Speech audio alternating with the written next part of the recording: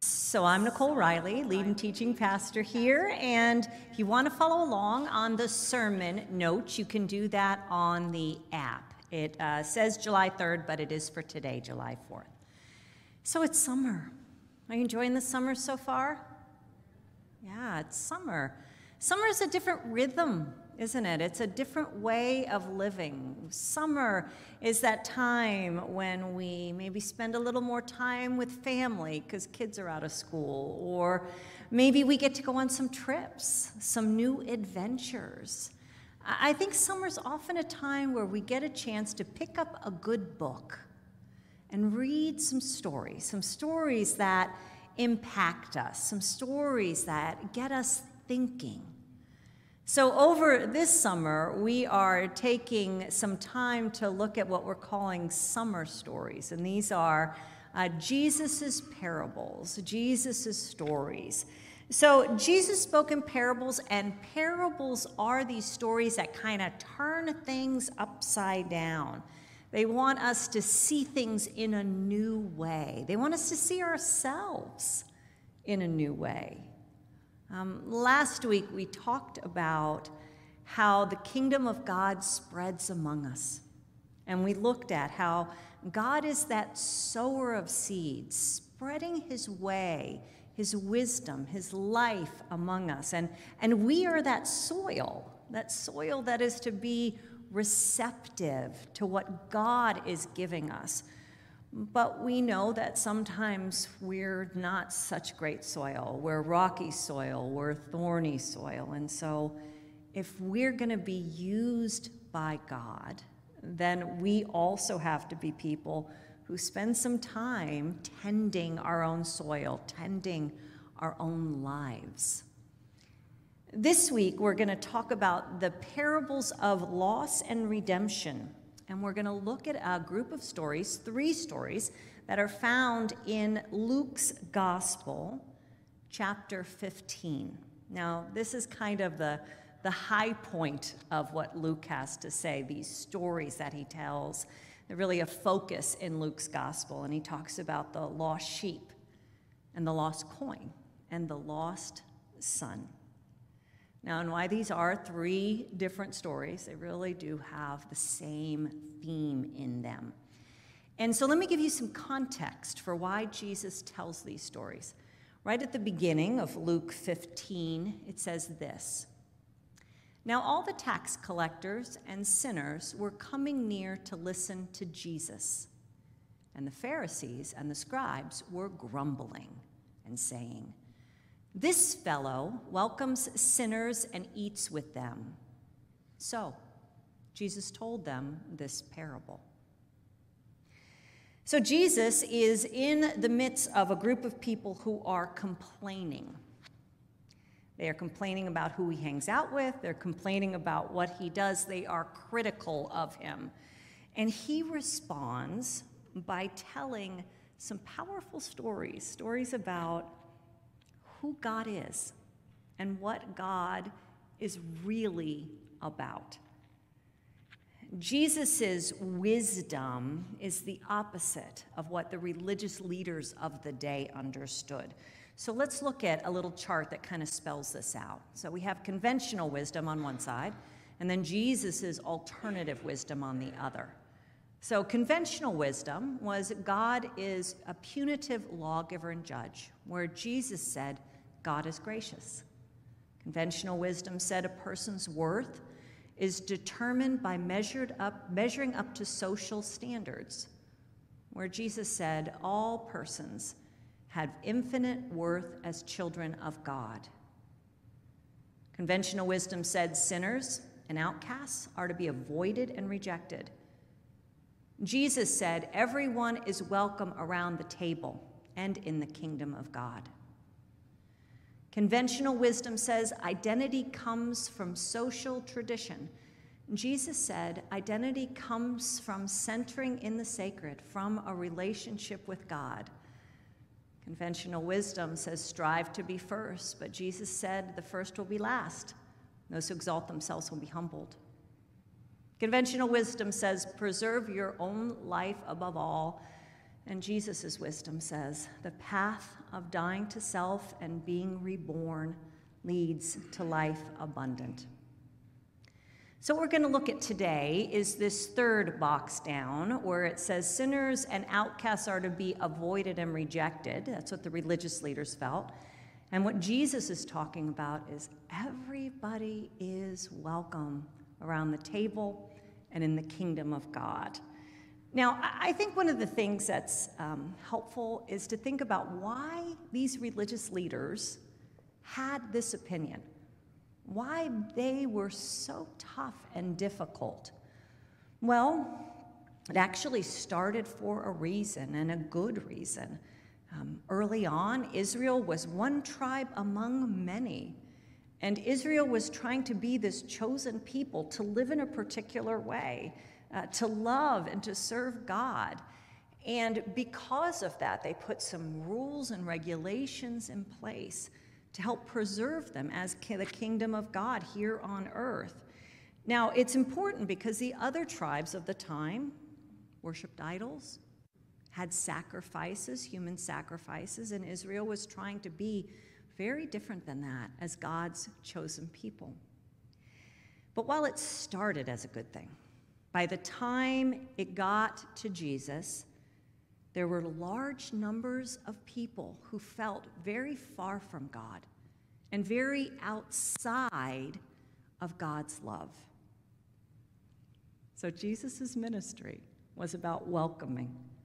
It was about taking the despised and the broken, the lowly and the sinful, and saying they were welcome, acknowledging that they were lost and that they wanted to be found.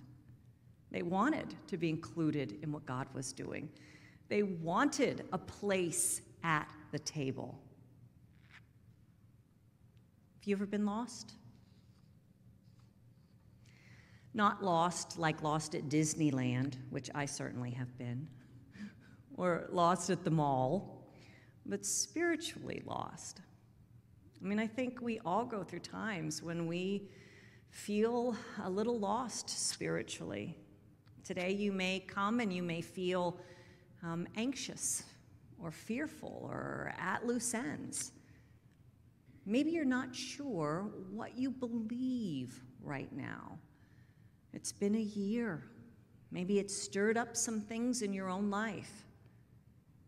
Maybe you're lost and you're not even sure why.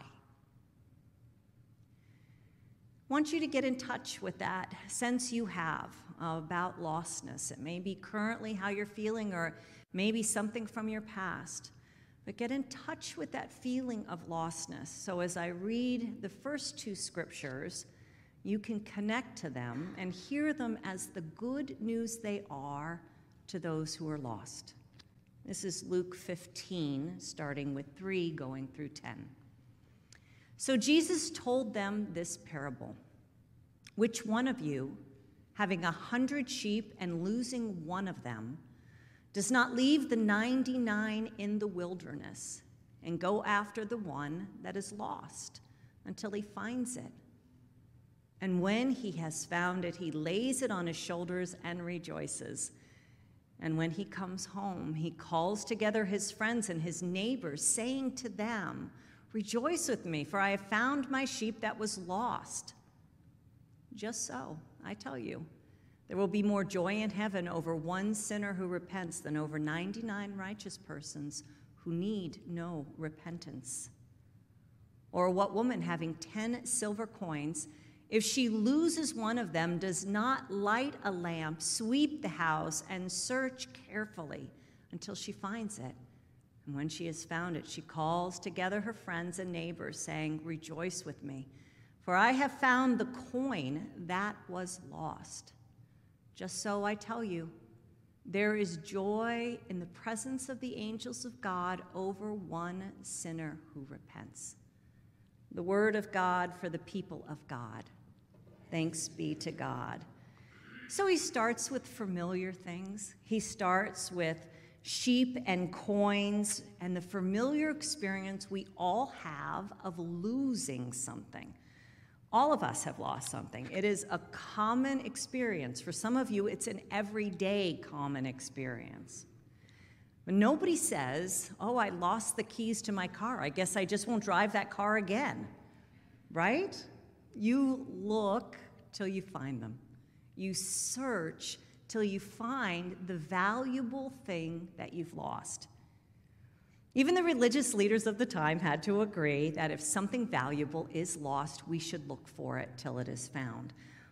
But notice what Jesus does here.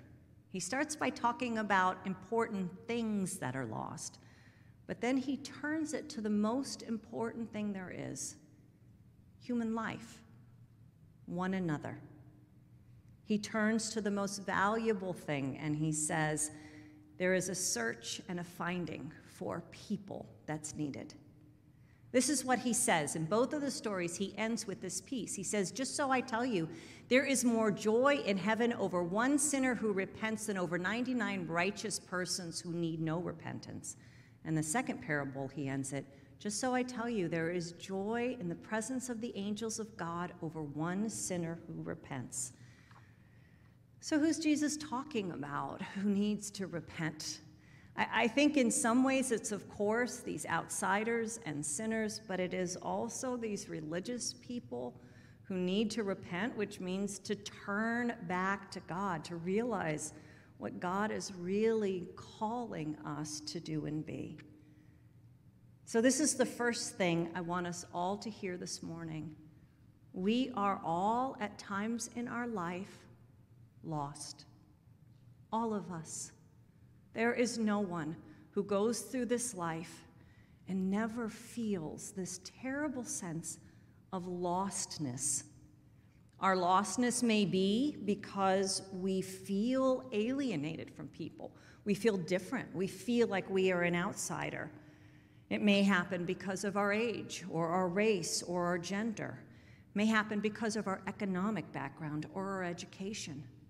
Some of us feel lost and estranged from others because we feel different from them. Some of us feel lost because we have a brokenness in us, a brokenness of body or mind or spirit. Some of us feel lost because of our fears, our fear of the past and our fear of the future. Some of us are lost because of how we behave and how we look at the world around us. We have become hard and arrogant, thinking of others as less than ourselves, or judgmental, holding things against others. We are all lost. We are all, at times in our life, lost. Lost to God, lost to the best self that we are, lost to one another. We are all lost, and we are all looking to be found. Let's hear now the parable of the lost son told in a modern way. Watch the video.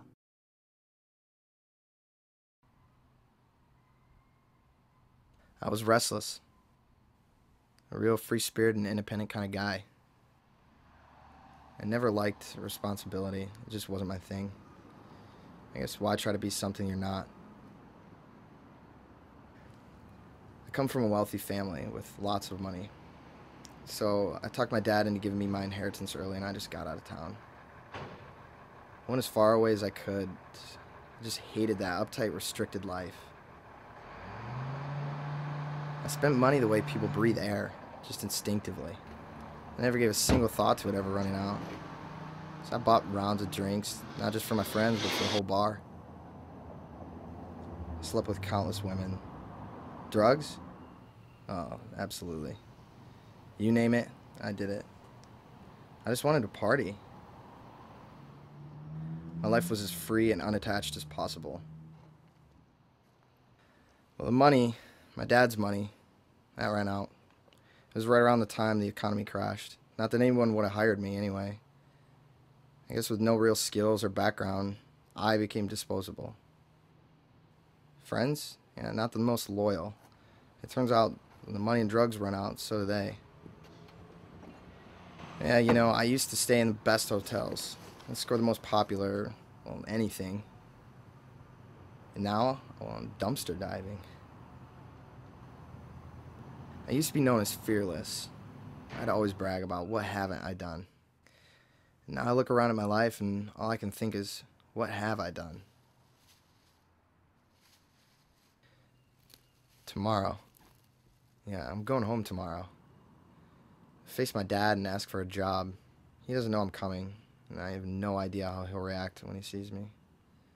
I'm messed up, and I know that. I'm scared of how I'll feel if he rejects me.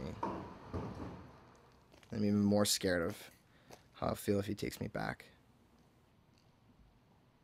I'm scared.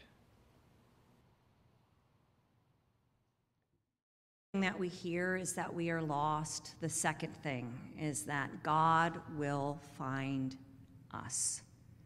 God will not stop until he finds us. There is nothing that can stop the love of God in our lives. Not our past, not our future, not our fears.